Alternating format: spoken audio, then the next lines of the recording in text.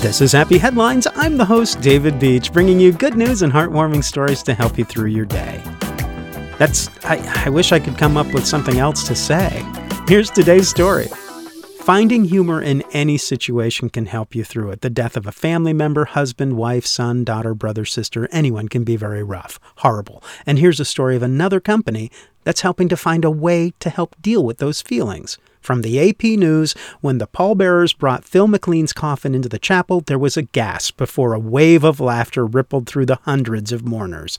The coffin was a giant cream donut. It overshadowed the sadness and the hard times in the last few weeks, said his widow, Deborah. The final memory in everyone's mind was of that donut and Phil's sense of humor.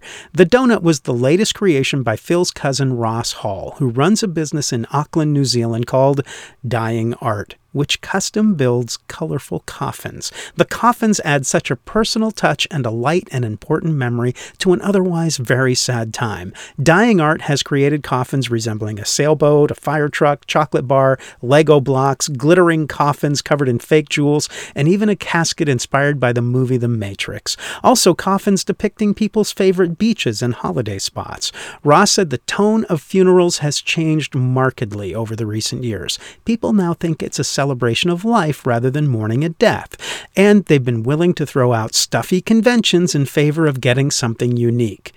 But a donut? Deborah McLean said she and her husband used to tour the country in their motorhome and loved comparing cream donuts in every small town. After Phil was diagnosed with cancer, he had time to think about his funeral and along with his wife and cousin came up with the idea for a donut coffin. Deborah said they even had 150 donuts delivered to the funeral from Phil's favorite bakery in Whitianga, more than 100 miles away. Helping people through a rough time in a special way. That is a happy headline. This is Happy Headlines. Thank you for listening. Stay happy, stay healthy, and find a way to make someone's day.